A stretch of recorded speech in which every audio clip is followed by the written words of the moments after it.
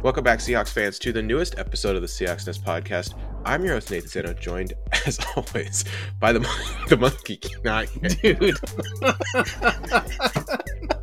I can't even get through it. All right, we're just going to keep it. By the Nathan stuck on a concept, to my literally anything else in the world happening. No, I just thought it was funny to me. I was like laughing. I could tell. All right. So for the let's just go back to like a normal intro. For the Vegeta to my Goku, it's Kevin Garber. Kevin, how you doing? I'm feeling over 9,000. Yeah, and our very own Piccolo. It's Eric Ronnebeck. Eric, how are you doing? If there's one thing I know, it's college football. If there's two things I know, it's college football and Dragon Ball Z. Hey, so is it anything cooler than me accidentally leaving the baby monitor on too, so you can hear my kid in the background of this podcast? All right, there's big news this week. Ken Norton Jr. fired. Eric, Well, no, I know last week. Don't start with me. I got to start with you because I need this. Okay, I want to pretend that I really feel bad for him. Last week the news came out. It was like no changes. Nothing's gonna happen. Yeah. Then, what did you think at that point? I just kind of did like the gif of the guy throwing papers at his desk, just like Of course, because on this podcast that we do every single week, we have thoughts and opinions, and so it's not just a thought and opinion I have that's passing. I mark it down and I keep track of it forever. And so when I'm like, "Hey, Pete Carroll's got to go. Hey, we got to figure something out." Like no changes, throwing papers. Yeah, it was tough because I think like a lot of us assumed like no changes meant no changes, right? Like it meant like no changes. But he did this last year as well. Like kind of bait and switched us with the Schottenheimer thing because last Schottenheimer they said like, "Oh, we're not making any major changes," and then like one day later they fired Schottenheimer, and so I think they baited you, Eric. Wait, is no major changes the equivalent of we've got a coach thing? Yeah, I think it is. I think it's the we got a knee thing. He's got a knee thing of coaching. Classic for sure. Pete downplay. Wow. Yeah, I think it's because one of Pete Carroll's big rules, right? Protect the team. Can we get a strength and conditioning thing? I hope so. I mean, can nothing major happen at the strength and conditioning department? The problem is, it's I don't know about that one, but okay. So we get that no major changes. Then one day later, we're firing our secondary coach. We're firing our defensive coordinator. Eric, how did your emotions change at that point? Okay, you're frustrated because it felt like we were just running it back with no changes, and then some news comes in. Then the news comes down, and I was like, "Oh my gosh, finally! That's so awesome!" And I kind of think like, "Oh, so." When we start the podcast, to ask Nathan if he's playing the celebration theme, Cool in the Gang because of this. And then for some reason I go on Facebook and I see all these comments about the Seahawks have announced it officially. And so people are like, finally, I'm like, this guy sucks. He's the worst. And I'm like, a guy just lost his job. Maybe you shouldn't celebrate too much. And it's because I got nothing against the guy personally. And I just don't like his defensive schemes over the past, what seems forever. Ken Norton Jr. is an A+ person. Let's start with that. Just a great dude, and some of the stories he tells about like his dad and stuff, I think are really have endeared him to me personally. But 2 seasons in a row, we have come out and looked awful, league worst defense. Yeah, historically bad in some cases. Yeah, and you just can't. And it seems like to me that at the midpoint of each of the last 2 years, Pete Carroll has taken some of the responsibility back. We heard about accountability meetings and stuff like that, and kind of taken the reins over the install in a more hands-on way than maybe he did when our defense coordinator was Gus Bradley or Chris Richard even, or Dan Quinn. Like he had to take over the defense a little bit to get us back on track. And I think 2 years of that is too much. You can't afford to, you can't play the waiting game when you're 70 years old and you're an NFL head coach. So so Kevin, I know you're excited. So you probably instantly started looking at candidates, right? I mean, we all have our own habits. So okay, yeah, I'm sure you started digging into DC candidates, and I want to start with the obvious one, and then I'll let you tell me some of the ones that are less obvious. And I know a lot of people are probably thinking like, oh, when Nathan says the obvious one, he's talking about Vic Fangio, but I'm not. I'm talking about Clint Hurt.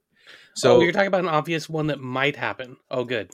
Yeah, so I'm talking about Clint Hurt because this is the obvious internal hire. The Seahawks have been kind of they've been kind of working him into bigger and bigger roles on the team. So Clint Hurt was hired by the Seahawks in 2017. He's the assistant head coach now and defensive line coach. Before he was here, he was the outside linebackers coach and for the Bears. He's a pass rush specialist. We've seen him develop multiple defensive linemen along this line: Jaron Reed, Frank Clark. We've seen guys play good under him: Rasheem Green. Now we've got Darryl Taylor. Like he has a fullback he has defensive tackle Poona Ford. Fullback / defensive tackle / slot cornerback Poona Ford. So we've got these big nickel. these guys, and I mean the thing about Hurt is that I think it's if we go internal, and it is the kind of the obvious choice, right?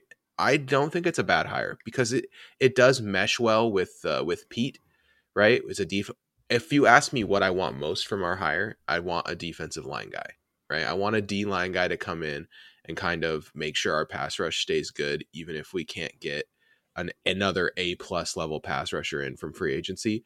And I think Clint Hurt can do that. We were able to manufacture quite a few sacks this year, even without what I would say is an A+ pass rusher. Now you could argue Dunlap towards the end of the season was an A+ pass rusher, but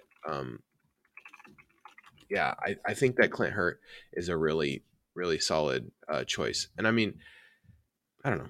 I just think he'll keep the pass rush afloat. We were in the middle of the pack for sacks this year, and I don't think that our talent level had any right to be. And if we can add like a blue chip pass rusher, we could definitely float towards the top of the league and be right there with the Rams, the Bears, the 49ers, that kind of thing. So yeah, I like Clint Hurt. All right, Kevin, what do you think about Clint Hurt?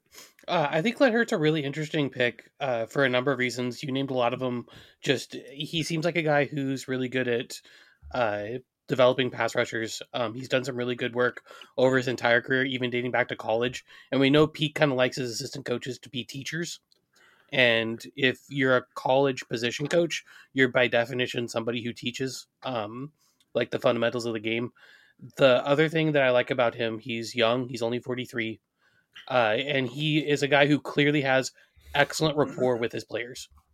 Like if you talk to dudes on the roster, if you listen to stories they have about Clint Hurt, he's clearly somebody who's popular with the players, somebody that they like, they connect to, which was the big strength that Ken Norton Jr. had. So by promoting from within with a guy like Clint Hurt, it makes it so you're less likely to have maybe some of the backlash that you would from losing a popular coach like Ken Norton Jr. Even if he's not super popular with Seahawks Twitter, he's really popular with players on the roster. The linebackers love that guy. Yeah. Yeah, and I think, Clint just makes sense for a lot of reasons to me. It's the kind of hire that I think Pete likes to make. I think he likes to promote from within. It kind of shows the same kind of ethos he has with the players. You know, you compete, you do a really good job. We move you up the ladder. You become Clint Hurt's the assistant head coach now, right? Yeah. You become. That's how we got him away from Chicago, was by giving him that extra title. Well, and also another thing too is that's how we're keeping him away from. He got recruited pretty hard to be the DC. He's getting recruited pretty hard to be the DC for the University of Miami. Yep. And so I do think we are competing for him in general. Like he is a commodity that's out there that people want to get under their. Well, you know what they say: if people don't want to hire your coaches probably aren't that good. True that. So. True that. So okay, so we got Clint Hurt. He is the obvious one. Okay, the other name that has come up a lot. I got Clint Hurt. You have Clint Hurt takes? I got takes on all the coaches that I researched anyway. I think this guy is the favorite to get the job.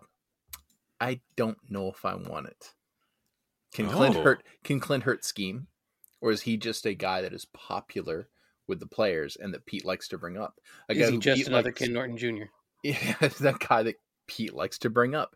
Pete had Ken Norton Jr. Are we still going to be running the same difference under a different guy's name? Granted, Hurt with 2 T's, pretty awesome name. But Can he scheme, or is it going to be seriously? It's good. Is it going to be more of the same? I will say this, in terms of him scheming, one thing I've seen pretty consistently across media when I looked it up, he gets a lot of credit for the way our interior of the defensive line plays and the way of our interior defensive line stops the run, especially. Like last year, we allowed 3.8 yards per rush, was second best in the NFL.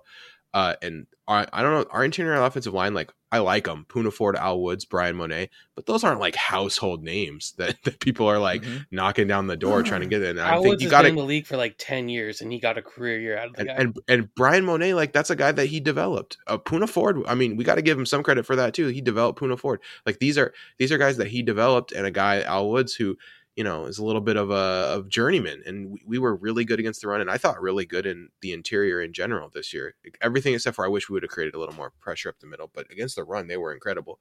So yeah, I think that he can scheme a little, and on some level, if we hire Clint Hurt, it is an admission by Pete Carroll that he is going to probably be more hands-on with the defense, right? It's an admission that like, okay, yeah, Clint's my guy, Clint's my DC, but I'm gonna be in there mixing it up a little bit more. I want to finish this my way, or whatever Pete Carroll would say, right? Yeah. Eric, did you have any more thoughts, real quick? No, I'm good on. Okay. Hurt. So the other huge name that gets I got two. I wrote down two, or I wrote down more than two, but I have two that are like these are the names that have been like officially floated. Ed Donatel. Okay, Ed Donatel was the DC under Vic Fangio in Denver. He's like a million years old. No, he's 64. But he's known Pete Carroll. He's known Pete Carroll for a super long time. Because he was his first time coaching under Pete Carroll. Do you guys know this? Do you know it, Eric? Because I got it. Was it? No, I'd just take a guess. I'm happy. He was the defensive backs coach for the Jets under Pete Carroll's DC and head coach stewardship. I got an older one. Ooh. He was the defensive backs coach at the University of Pacific when Pete Carroll was the defensive coordinator. Nice. In 1983. Hey, I went to middle school Pacific. Yeah, in 1983, Eric, I was not born. This is crazy. These guys know each other, man. This is 1983. This is now a young Schwam meets Ed Donatel. Donatel's son Tom had a job as defensive quality control coach with the Seahawks from 17 to 20. So anyway, yeah, I mean, there's a lot of connections here. UW fans might remember Donatel because he was the DC of the 0-12 team in 2008, coached by Tyrone Willingham. Oh, now I really want to. I believe you want to say Washington State fans might remember Ed Donatel as. I had to bring it up, but man. How was the defense that year? Donatel. Okay, so here's the thing. Donatel's been.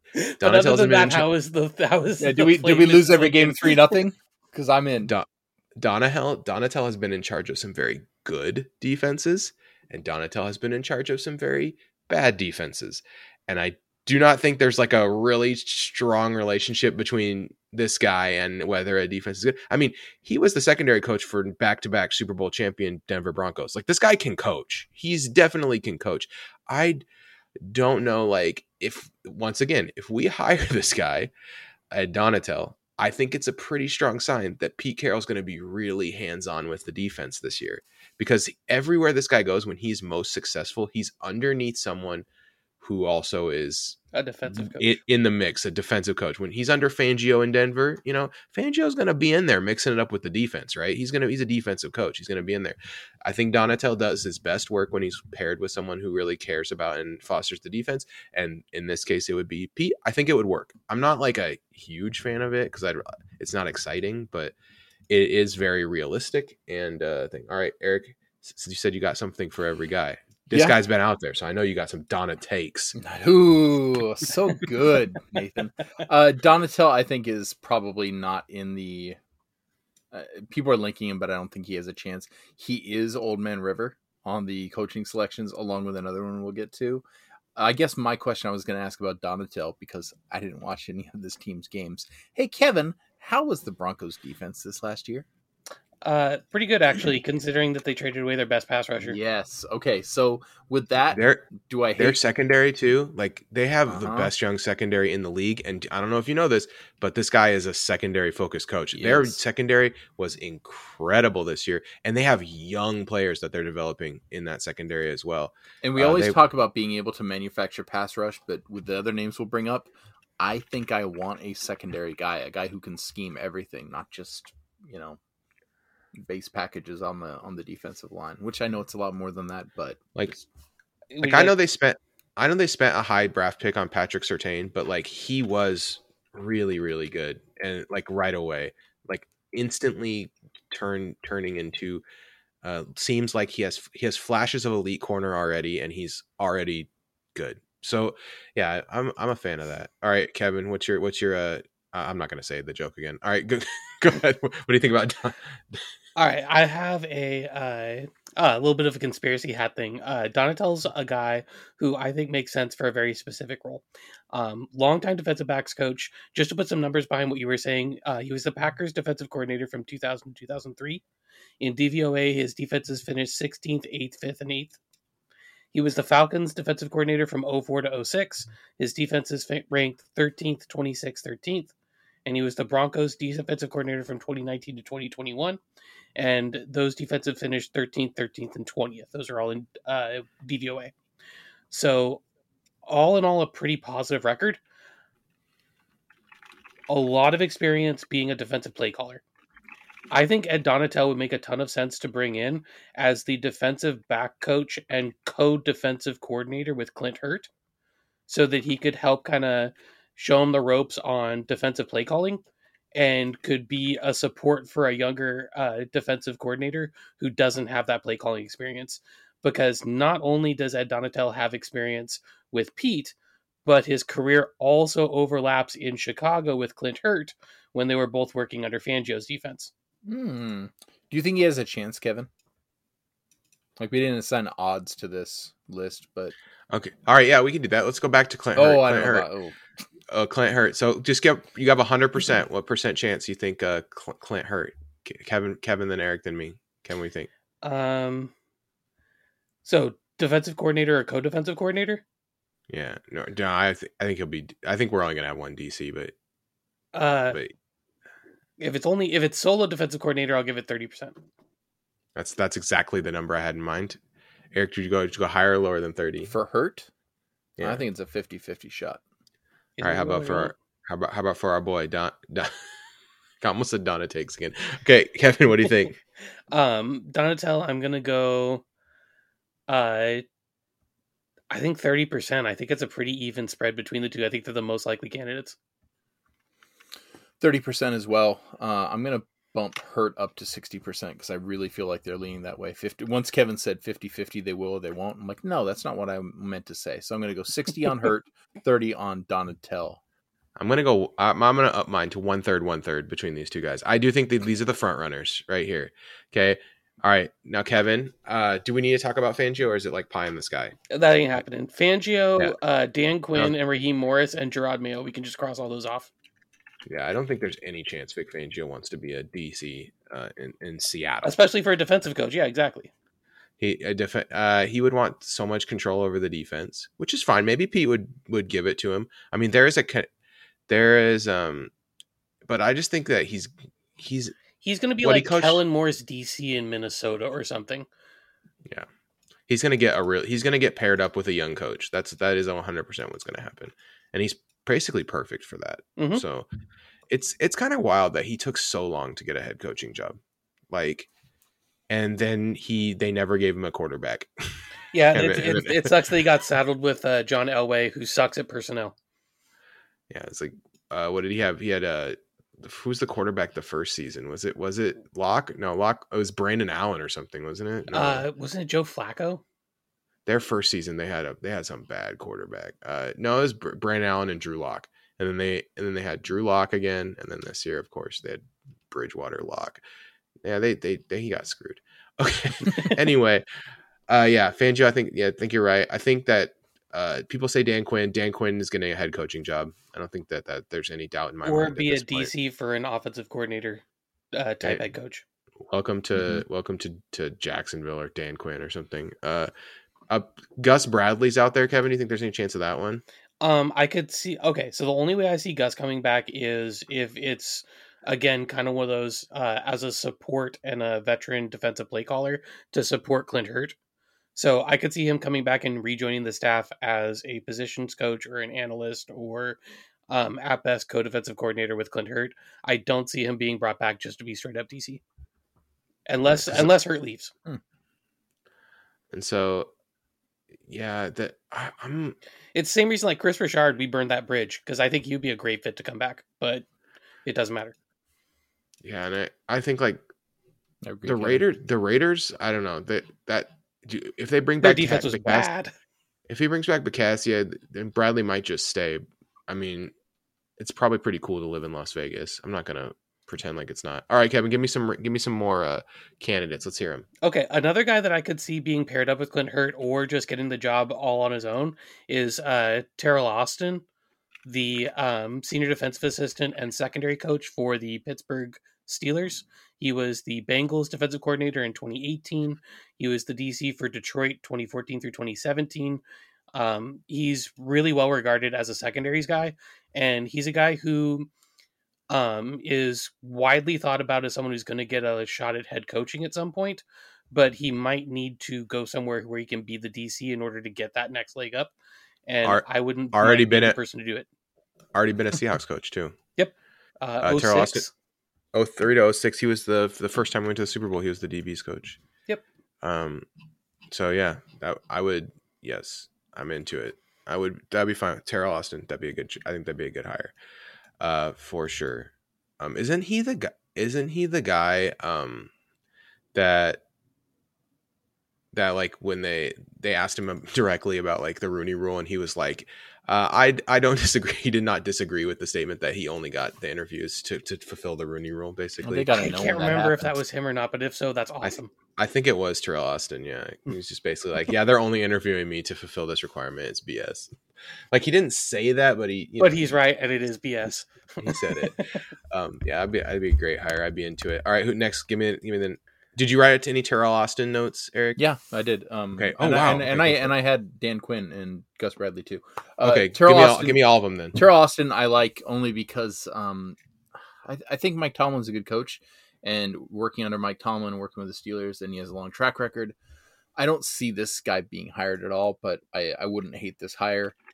Dan Quinn, everything Kevin said, I agree with. I think that's very unlikely. Gus Bradley, I could see more, but only kind of like a let's run it back situation.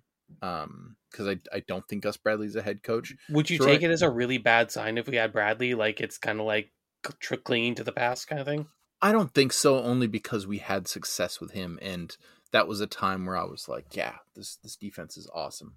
And it was better under Dan Quinn, but let's face it, we used to say this is Pete's defense. It doesn't matter who the coordinator is. It's Pete's defense. But look over the last few years, I want a coordinator in that role. And so Gus Bradley, especially if we could, retain Hurt, I'd be okay. I'd be more than okay with that. So those are my three takes. All right. Next up, who we got? All right, so a couple other interesting names. So Josh Boyer is the Dolphins defensive coordinator, and he was the passing coordinator for 2019. And then from 2009 to 2018, he was Bill Belichick's DB's coach. So he's a guy who's coached a really interesting defensive unit in Miami for a couple of years now. And he's a younger guy that I would be interested in. There's no direct tie there, but there wasn't for Waldron either. So this would be kind of the next two are kind of hires along those lines where they're guys who have interesting track records and some DC experience despite being young. And Josh Boyer has 3 Super Bowls. So yeah, I mean, he's been a part of championship winning teams before, for sure. And I'm looking along the lines of what Eric said, where a defensive backs guy, I don't know, kind of makes sense to me with what we need to build strength in. And I wonder if that's the kind of coach that'll be able to unlock Jamal Adams a little more. So the other guy I'm looking at is James Bettcher, who was the DC for Arizona from 2015 to 2017. And for the Giants for 2018 and 2019, he coached 3 top 3 DVOA defenses in Arizona and 2 bottom 10 defenses on the Giants. But he was also coaching for the Giants, so like I feel like that kind of explains itself. When you got a bunch of kids rolling out there, it's not your fault. Oh, I didn't actually have that name, so there you go. Oh, did you have Josh Boyer? Josh Boyer. The thing I like about Josh Boyer is, like you said, Kevin, he's young. He comes from a pedigree, but also there's a name that's being floated out, Gerald Alexander. And I feel like I like Gerald Alexander, but I don't know if I'd want to give him the DC position. And I don't know if you're going to talk about Gerald Alexander. Sorry if I'm jumping on your toes. You are not. Gerald Alexander, I kind of bypassed Gerald Alexander because I landed on Boyer. And I like that because I feel like Gerald Alexander is someone I think I'd like in the organization. Josh Boyer would probably bring him. Thus, I like Josh Boyer for those reasons. Yeah, totally. If Boyer brought Alexander to come over and take the defensive backs coaching job that he had in Miami, like that's the thing that, like looking at Boyer, that's a staff that's dissolving. So it would make sense for him to move over just because he doesn't have a job right now. You know, James Betcher is a defensive assistant for San Francisco. This is a former DC who basically picked up a job while waiting for the next job. So that's why I think those 2 guys are on the market. Otherwise, they're interesting young defensive coordinators. Those are guys that maybe wouldn't always be available to us. Yeah. Mm-hmm. Yeah. So, okay. Eric, did you write anyone down that hasn't been mentioned yet? No, I did. Okay, I did see one name that I was hoping we wouldn't talk about, but since you asked, people have put Lovie Smith in the mix. Oh, dude. I don't think that's gonna happen. No way. If I was gonna go that direction, like the let's dust off the corpse of someone to try to get them in here, I mean, you have to pick Wade Phillips. That's like the corpse you dust off if you need a pass rush. Oh man, that dude like rolls out of bed in the morning, puts on cowboy boots, and makes a pass rush. Yeah, like you try to get Wade Phillips and say, hey, come be a grandpa on this coaching staff with me, and let's generate some pass rush. I figure like he'd just come in and be like, no, move to the right a little bit, and then all of a sudden it ups their sacks. Like, I don't know. He is like a savant. Like the sack whisperer.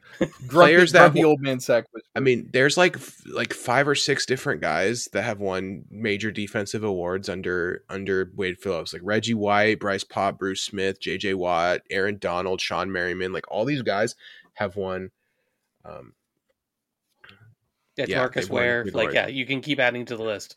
It's ridiculous. But those are all like very talented people, but you could tell he's really good at coaching up extremely talented people in order to be like their best versions of themselves, which is, I mean, that's an incredible skill. Way to go. One of the best defensive coaches in the NFL in the last 30 years. Yeah. So I'm in. That's like I said, if you're going to dust off like a grandpa coach and do that, then yeah. If we had Wade Phillips and Pete Carroll on the same coaching staff, though, we would have to like start pulling out the grumpy old men memes. That'd be the whole season. Yeah, that would. You know what? If we're gonna have a losing season, might as well make it entertaining. So okay, we're gonna go now to okay, where are we at? Okay, so we're going to go to free agency a little bit, right? There's no other coaching stuff we want to talk about or anything like that. Hey, you know what? Let's say free agency for next week. Let's do this. That's a teaser right there. That's what they call a teaser. You guys are going to have to wait till next week. Oh yeah. We're hyping up next week's episode already. So let's do this. We watched some football this weekend, and I'm just gonna say this: I hated every NFC game. Oh my gosh, it sucked. Yeah. Holy shit! It was like, man, I hate all of these teams. Well, the Eagles were the only team that like had the Eagles had the least punchable face in the entire NFC playoffs. I know, and the Eagles were terrible. They had no business being there. Oh, it was so bad. Yeah, it was like, okay, they were the exhibit A for we should get rid of 7-team playoff immediately. And Pittsburgh was exhibit B. Exhibit B. I was like, wow, this is unnecessary. 0 for 2, gentlemen. Moving on. My friend who never talks about football texted me. He's like, wow. Pittsburgh's getting its ass beat. I was like, are you serious right now?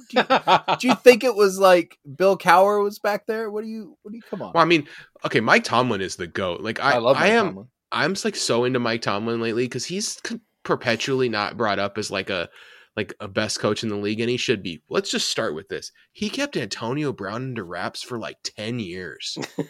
Like already Hall of Fame coach just for that. He didn't. We don't need to say one other word. But then you realize he had Le'Veon Bell on the same team, and it's just like that's brought the insane. best out there. Yeah, guy was a great guy. Guy is goated. Had to deal with a guy who sexually assaults people on a regular basis for 10 years, 17, 18 years. Yeah. Okay.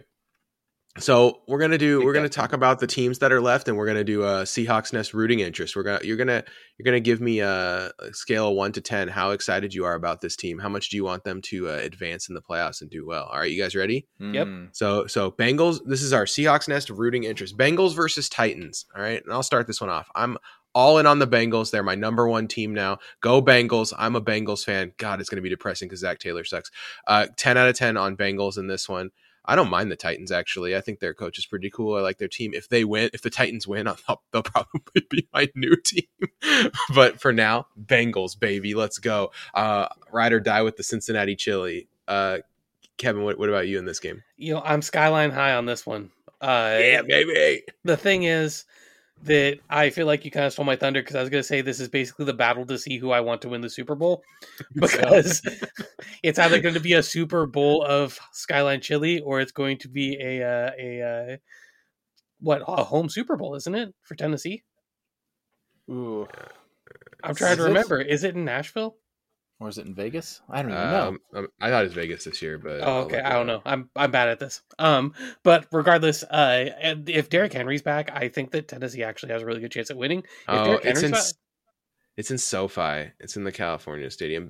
Whatever then. But their backup, it might be in Dallas because their backup plan is to put it in Dallas if LA does too many COVID restrictions. Oh yeah, because that's Texas right. They're thinking about. They're like, hey, we're going ahead with this location unless. Dallas is like, there's a zombie apocalypse. We better all pile into the stadium. So I think if I had to put it, Cincinnati, I'm 10 out of 10, and Tennessee, I'm 9 out of 10.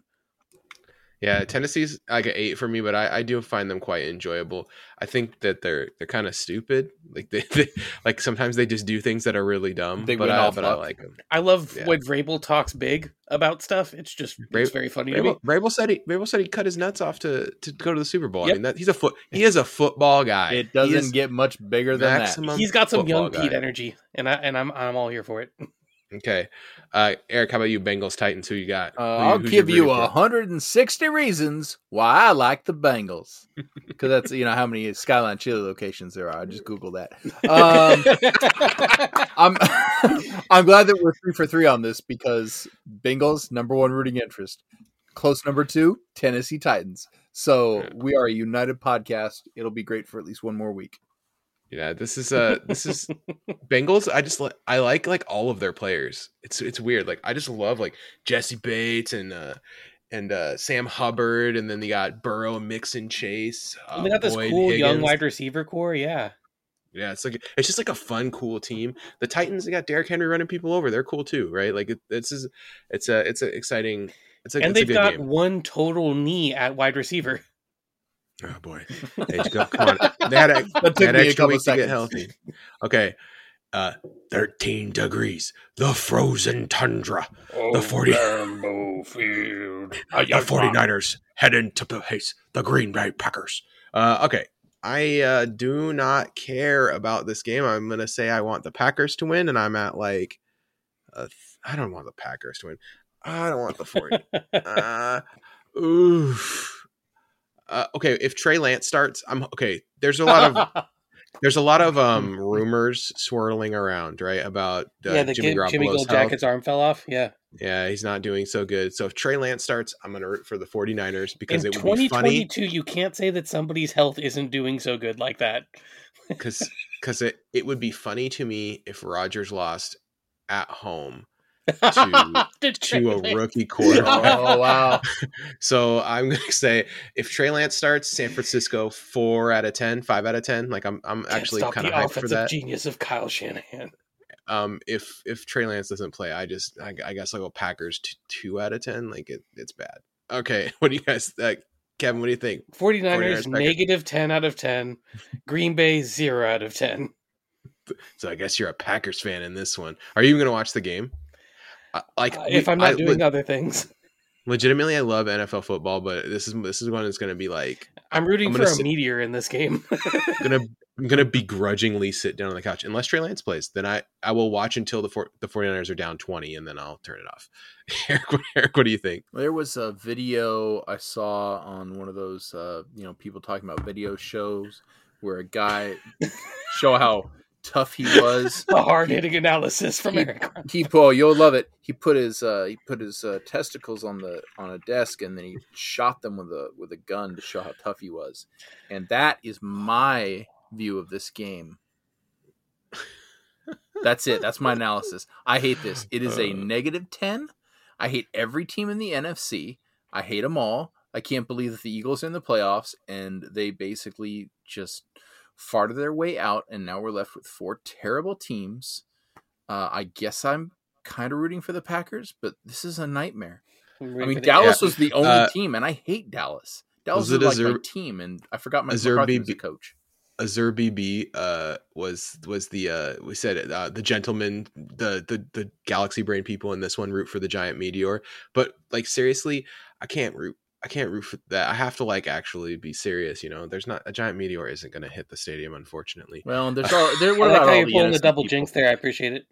Hey, Mike McCarthy, by the way, can I just talk about him for 30 seconds? Of course. That sequence where they brought the punt team out and then they ran the punt team off the field and took a delay of game penalty. I think that was timeouts. Classic Eminem. That was so Mike McCarthy. Do you think Mike McCarthy read the rollover salary cap rule and thought that worked for timeouts too? And then does he not know if you substitute your players that they get to substitute their players too? No, I don't think he does. Is he just like the stupidest person on earth? And so then he does that, and that's bad. And I'm like, there's no way he can do something worse than this. And then he runs a quarterback draw in the middle of the field with 14 seconds left. And it's like, oh, actually, you know what? He can one up himself. He has another level. He's like, you thought that was dumb. Well, check this shit out. He ran a quarterback draw. And I don't understand too, like that referee. I've never seen a referee run harder in my life. Anyone who says that referee was not trying to I've never seen a referee run harder in my life. He runs up, he's trying to move the ball back because the stupid Cowboys gave themselves like 4 extra yards, and then he finally gives up and just gives him the ball, and it's too late. It was ridiculous. Okay. Sunday, we go to Sunday, the AM game. Rams versus Buccaneers. If you wanted to figure out a way to get me to root for Tom Brady, well, this was it. I do not want to see the Rams win any more football games.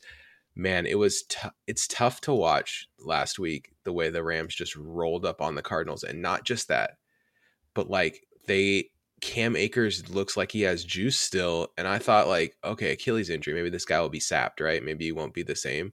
Nope. He's that 40-yard catch. He definitely has the juice still, and he didn't even miss a full season from an Achilles. That's insanity. The Rams real good. They've assembled a great amount of talent, and I would love to see that their fans suffer in this game.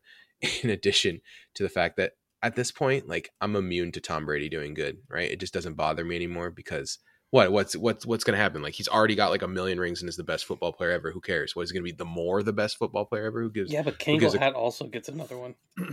Who gives a crap at this point? Yeah, I hate Bruce Arians. I'm going to go Buccaneers. I like them slightly better than the Green Bay Packers, so I guess I got to give it a 4 out of 10 for me. What do you think, Eric? This is also a terrible game. I don't want Tom. I'll lay out the hard-hitting analysis for Kevin. Tom Brady, I don't care if he wins, whatever. It doesn't matter. I don't want our expansion brothers, Tampa Bay, to have yet another Super Bowl above us. I'm petty like that. It bothers me that they have 2. They're 2 for 2 in Super Bowls, and we are 1 for 3. It makes me very upset. So I don't want them to win, but then it's like the Rams. I hate the Rams. They're my division. I'm not those people that are like, I'm just rooting for my division. No. Get out. Although I do like Matt Stafford. So it's like a 2.5 versus a 2. Stafford got a playoff win. I have no emotion for him anymore. Like he did it, Oh, buddy. he won Good his job. Super Bowl. Yeah, okay. I mean, it was his first playoff win. That's it. That's all I needed from him. That is so bizarre. How sad. But yeah, I have Was a it, so 2.5 for Tom Brady team and 2 for the Rams. I wasn't sure who had the 2.5 and who had the 2. Okay, Kevin, what do you think? All right, so big brain time. Tampa Bay, I'm giving the same 0 as Green Bay because I equally don't like either team. The Rams are my rooting interest in the NFC because I can't wait for them to have gotten rid of Goff in order to go back to the Super Bowl and lose the exact same way with Stafford. You want to see them lose the Super Bowl in their home stadium, don't The you? best thing I can hope for is the Rams making the Super Bowl and losing the exact same way they did with Jared Goff. It would be very pleasing for the Rams I to feel lose like the Super that Bowl is in their home the stadium. best outcome I could come up with for the NFC. I'm not gonna root for the Rams. It is the pettiest way of handling this, which is probably why I'm the one who did it. Yeah, I can't do it because I just if the Rams get to the Super Bowl and then they win, I that's extra. I'm extra sad about that, so I can't do that. All right, the last game, Bills versus Chiefs. For me, the Bills fans showed everything that I thought about them. When up 30 points, they threw a dildo at a player who just scored a touchdown. I think that, like, for me, that basically summed up why I don't like Buffalo fans so much. It's like, you're already winning by 1,000,000 points. Why would you do this? You guys are huge a-holes. And that's kind of how I feel about the Bills. So I'm going to root for the Chiefs. And I actually don't mind the Chiefs, even though I know that, like, people are probably sick of seeing Patrick Mahomes in commercials and stuff. I love Andy Reid. I find him very endearing. Did you see Andy Reid's chocolate cake thing? No, what did you do? What is that? Oh, dude. So Andy Reid had this thing in an interview where they were talking about wanting another Super Bowl. And he's like, it's Super Bowl is like chocolate cake. You're eating a piece of chocolate cake and yeah, it's really good, but if somebody puts another piece of chocolate cake out there in front of you, you want that piece of chocolate cake too. And that's why Andy Reid is the best human. And I love him with all my heart. And Kevin, you know better than anyone else that there's no one on earth who's more excited about a Jerick McKinnon playoff resurgence. This is like basically my dream.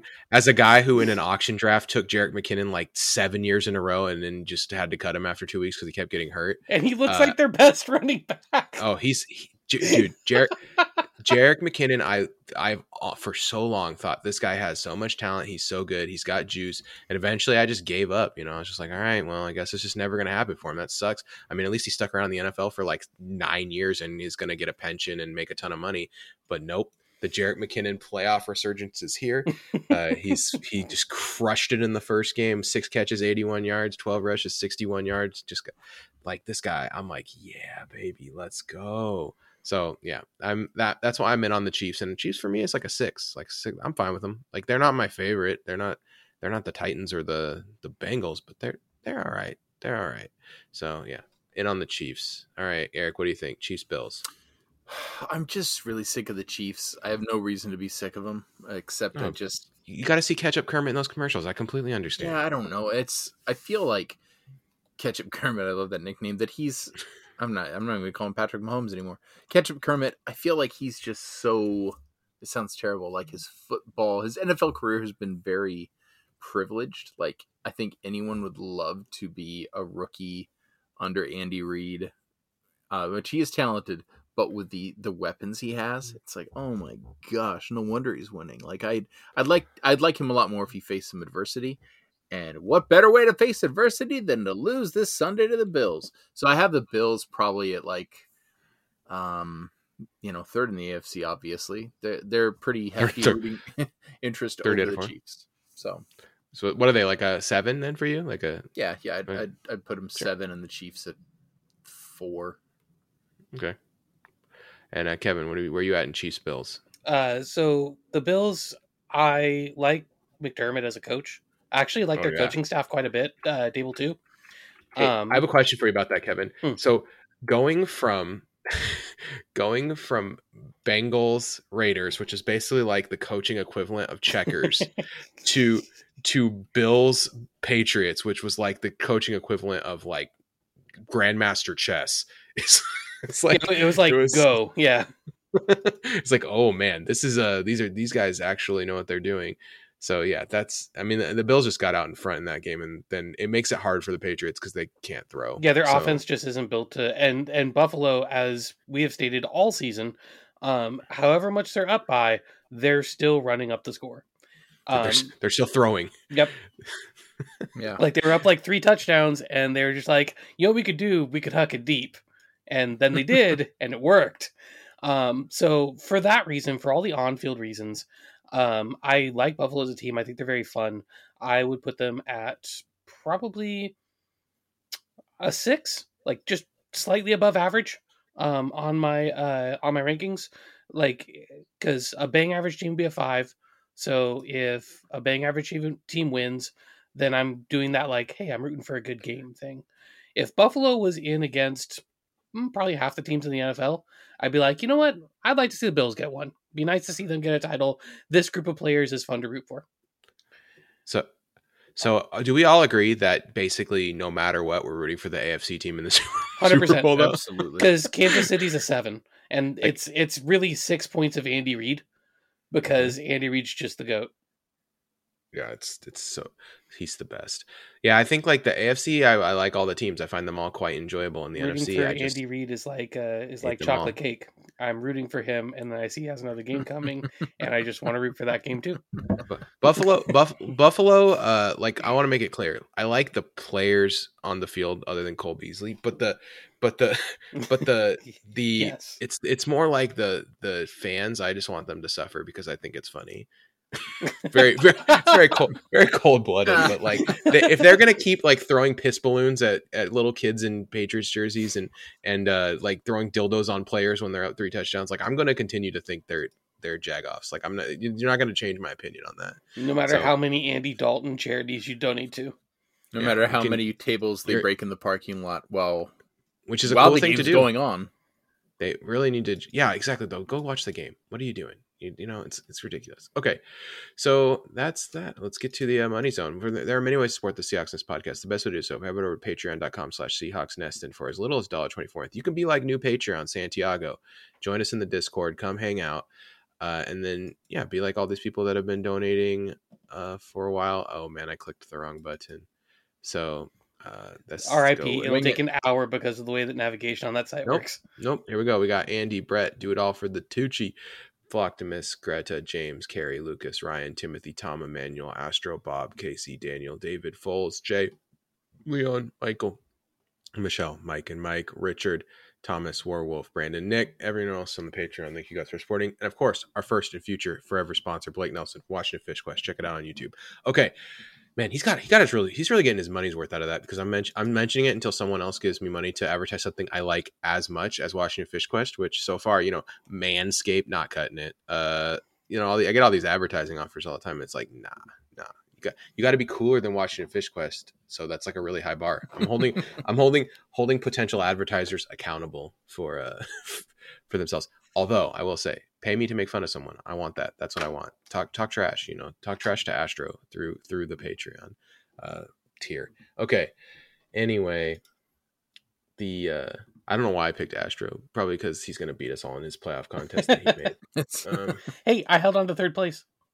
Moved up another point. I have 2 points of separation now. Ooh, Kevin, nice job. Nice. Kevin's. I just told you had to finish the job. I didn't say that you weren't going to do it. I just said but when I was like 12 points out and I was like, I'm going to finish on the podium, that I turned you into a believer. That's how that works. I'm okay. You know who else is a true believer? Tony Jaa in Ong Bak. All right, here we go. So today we're doing Ong Bak, The Thai Warrior, 2003 movie. I think the thing I like most about this movie is the tagline. You guys ready? Do you know the tagline? Yes. No computer graphics, no stunt doubles, no wires.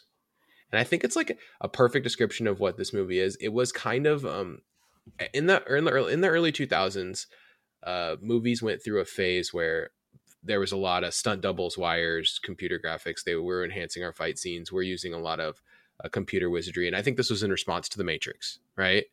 Matrix comes out, does a lot of computer wizardry, and people are like, I want to do that. I want to make an action movie like that. And Ong Bak was like, nah, dog, we're going back. Throwback. We're bringing it back. So, and this movie is great. So, plot wise, let's just start off with that. So, this movie is about a young man. It's about making the thinnest plot you possibly can to have Tony Jaa do awesome stuff. That's what He lives in rural Thailand. There's an ancient Buddha statue called Ong Bak. The thieves come, they decapitate the statue and take the head elsewhere. And so Ting, played by Tony Jaa, he's very good at Muay Thai, and he's going to go to Bangkok to get the head of Ong Bak back. And he only has one lead, this like drug dealer named Don. And that's it. That's the plot of the movie. And Just this movie, thin plot. Get out of Wasn't here. it one of the guys in the village was like is like somebody's loser kid or like his loser cousin or something like that, and that was the person he was like his contact in the city. he goes there and he meets up with his cousin whose name's Humlai, Yeah, and he's dyed his hair blonde. He calls himself George now. He's basically gone like he doesn't live in the village Full anymore. He's sellout. cool now. He's cool now. Yeah. And they're like basically like street bike hustlers, and they're like conning people. And so Humlai, he steals all of Ting's money. He takes it to like an underground fight tournament. And of course, Ting being such a badass, he tries to get his money back, but he's stupid. Let's just start with that. He's stupid. So he's a rube. he walks right through the middle of the fight ring while they're fighting to get to his brother or his cousin, and then he gets roped into fighting. And he knocks out the current champion in like one kick. And it's Was cool. that now? See, it's been so long since I've seen this, and I remember a lot of it. Is that the 1, 2, 3 kid? the person he knocks out? Yeah, the white guy with the Kenny G hair. Is that who it is? Oh no! So he No, starts that's off. later.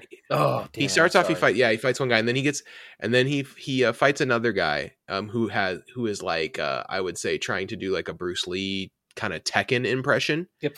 Oh, And then yeah. He knocks that guy out too, and then this big guy comes in. Yeah, your stereotypical like that was a Fei Long European biker guy. And what does he do? He just comes in the middle of the ring and he just yells, "Fuck Muay Thai!" as loud as he can. And it's like, and then he fights Tony Jaa, and he's like way bigger than this guy, but Tony Jaa's got his cool like. So he's like, this is basically like stylized Muay Thai. So it's all elbows and knees, and like he's doing cool moves like double elbows and stuff. This fight scene really rules. They end up fighting all through the kind of Great use of environment, like a very like Jackie Chan kind of throwback-ish. Excellent use of the terrain.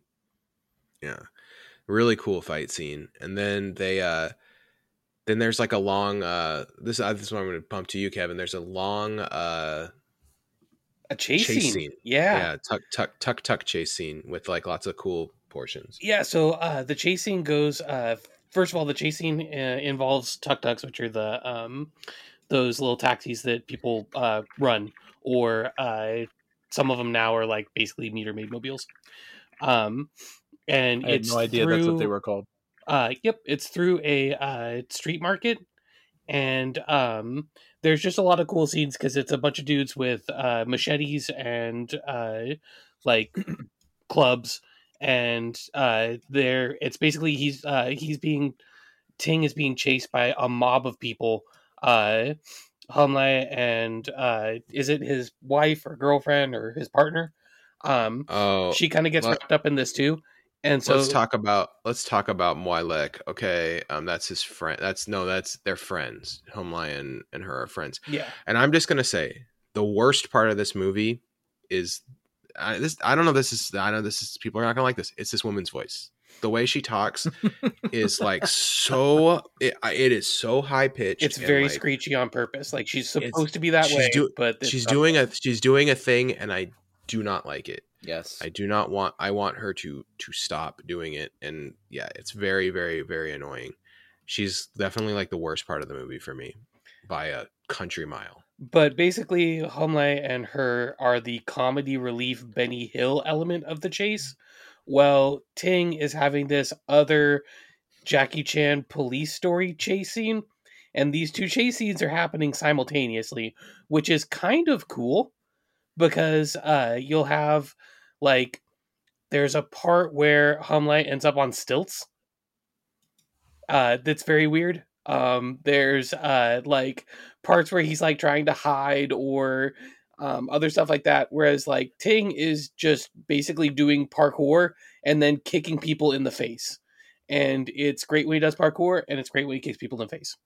A lot of kneeing people in the face. Yeah, well. Yeah. There's a really cool part of this chase scene with like is it a sheet of glass or a mirror? I can't. It's a sheet of glass. It's a sheet of glass. It's the whole like movers are moving glass across the space, right? And he flips between two pieces of glass, and it's a really thin flip. And since there's no wires and no stuntmen in this movie, like he's basically Doesn't he run over people's like he runs over the crowd and there's no wires, but he's like running on top of people and it looks super fake, but it's not. Well, what about when he jumps through the barbed wire? Oh my gosh, yeah, forgot about that. Or what about when he runs on all those guys' shoulders? Yep. That's the shoulders. That's what I was talking about. Or when he when he runs up the car and then there's a bunch of really like cool, visually interesting scenes like that. There's some nice Jackie Chan comedy relief there too, where the guy who splits his pants trying to basically copy what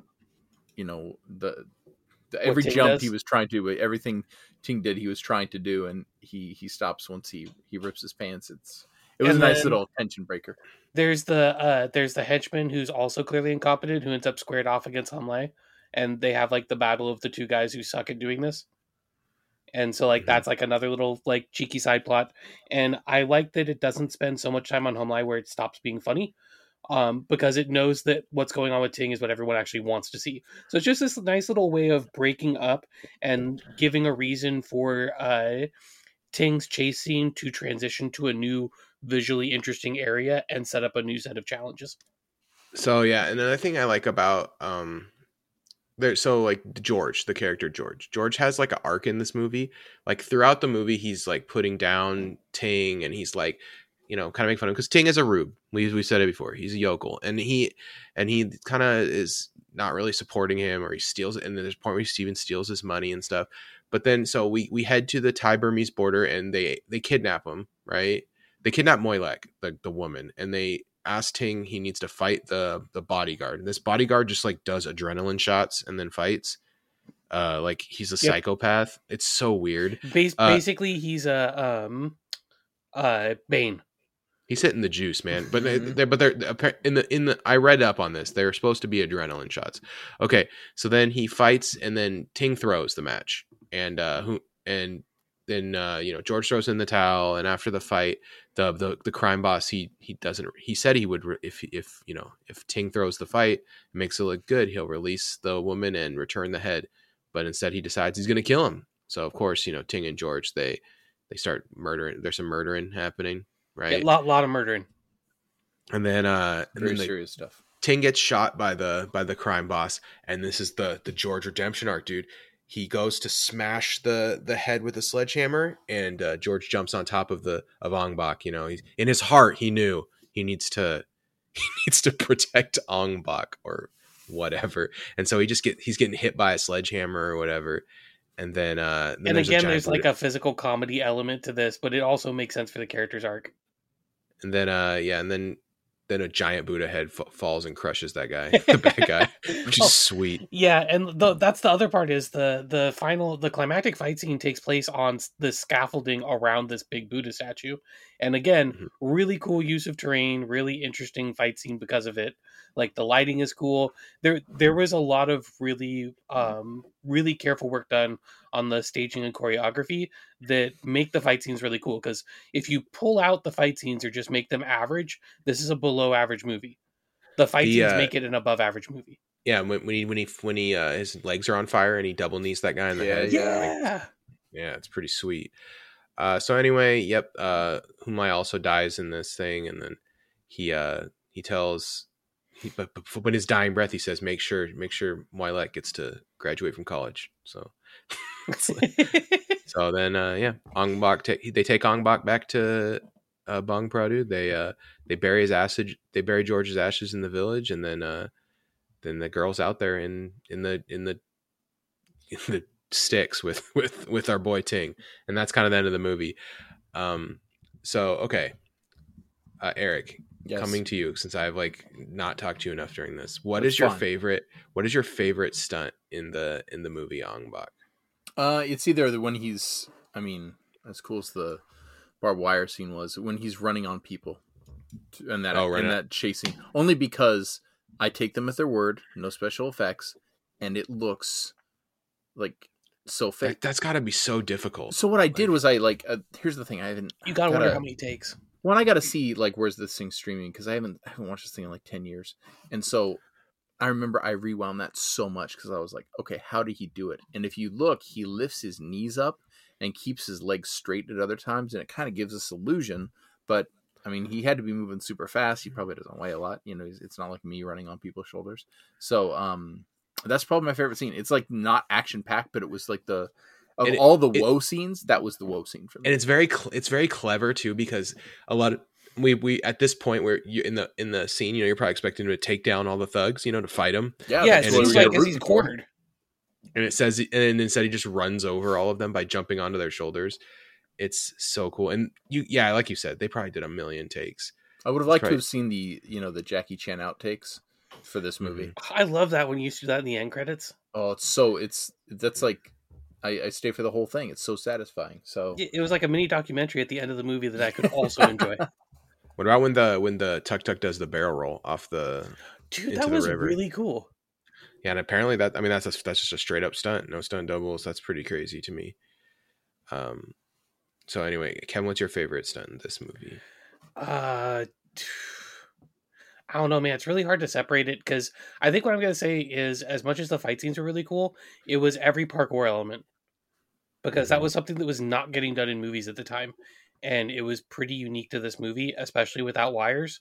And every single one of them just lands like super well for me. So let's go with the barbed wire jump. Or what about when he's in the scaffolding doing all the flips? Oh, dude, yeah, like it's so cool. It's so cool, and he lands on his back and then kips up, and it's like that's super sweet. And it's all dusty and stuff. Yeah, it's like this movie feels like it came out of like the same era as Hard Boiled, but like that era of like '90s actioners, but it's from 2003. It was like a weird moment in time. Yeah, as a massive compliment, if you told me you and Wu Ping did the action choreography, I'd be like, oh yeah, it makes sense. The thing for me is that this movie is basically like a demo reel for like why you should hire Tony Jaa to be in your movie. Like it's a Tony Jaa tech demo. Because I mean, like it really is. They like built the entire movie around like, hey, we know this guy. He's got great acrobatic and Muay Thai skills. He can kind of act. Like Tony Jaa's not a bad actor. I think he's like very average, but he can he can carry this kind of movie, right? These kind of actioners. And this movie, he does a really good job. And yeah, I think like it's really over choreographed, and it's like really like the editing where they replay stuff is really cheesy. But yeah, it is. But it's also cool to watch. But yeah, it's a really good, super sweet movie. It's a street showcase for Tony Jaa. Do you guys? I'll start with you, Eric. Do you like this better or worse than The Protector? Oh, better. So The Protector was like Tony Jaa's follow up, and it's more of a actual movie. Yeah, it's like a film, right? Yeah, well, yeah, what I would call a film. Let's not go that compared far. to Ong Bak. Ong Bak's like it's not. It doesn't feel like a student film. It's a by the numbers actioner, but it is more of like a real movie. Where both movies have a collection of scenes that you just want to watch, I find Ong Bak more enjoyable, and that's what I really want to like this weekend. I'm going to try and watch Ong Bak. So Ong Bak is the one that has the fight scene in the hotel, right? No, that's The Protector. No, that's The Protector. The Protector, yeah, that's what the Protector is like that scene. Dude, is the fight so scene great. in the hotel in The Protector is like an all-time fight scene. It's a one take too. Yes, Kevin. I think it's an all-time movie scene.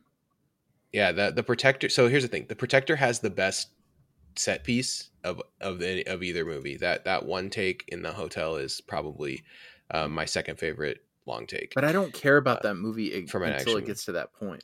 But like, I haven't seen The Protector in a long time. It's hard for me to say for sure because I saw Ong Bak a lot more recently. But I would say The Protector is a better movie. Yeah, I think I like Ong Bak better, but The Protector's sweet, and I think everyone should watch both and then come tell us in Discord which one they like better. That's your homework assignment this week. All right, any final thoughts about this movie before we head out of here? Try and watch it. It's so much fun. Yeah. All right. Did you figure out what streaming service it's on, Eric? No, it's not streaming, which is very upsetting. It is streaming. It is on... You have to pay money, though, Kevin. No, it is on Canopy, which you just need a library card for. It is on Hoopla, which you just need a library card for. And it is on Tubi. You made Hoopla. You made Hoopla up. That can't be real. We can't stream because no one has a library card. Bro, I watch so many Monkey King movies. You have no idea how many streaming services I have. I will say this: if you the library gets it before everyone else. The callback. So if you want a library card though, just go to all you need to do is put an address. You don't even actually have to live there anymore. Like I wanted to have a King County library card even though I live in Tacoma, and I was like, I'll just put my parents' address in. They're not gonna ever like look into this. And Seattle Public will give you a library card if you live anywhere in King County. And God, I want to say the New York Public Library gives you a library card if you're a United States citizen. Yeah, it's pretty easy to get a library card is what I'm saying. They're not checking in. They want you to use their services. So, yep, that's it. For Kevin, for Eric, we will see you at the library. Go Hawks.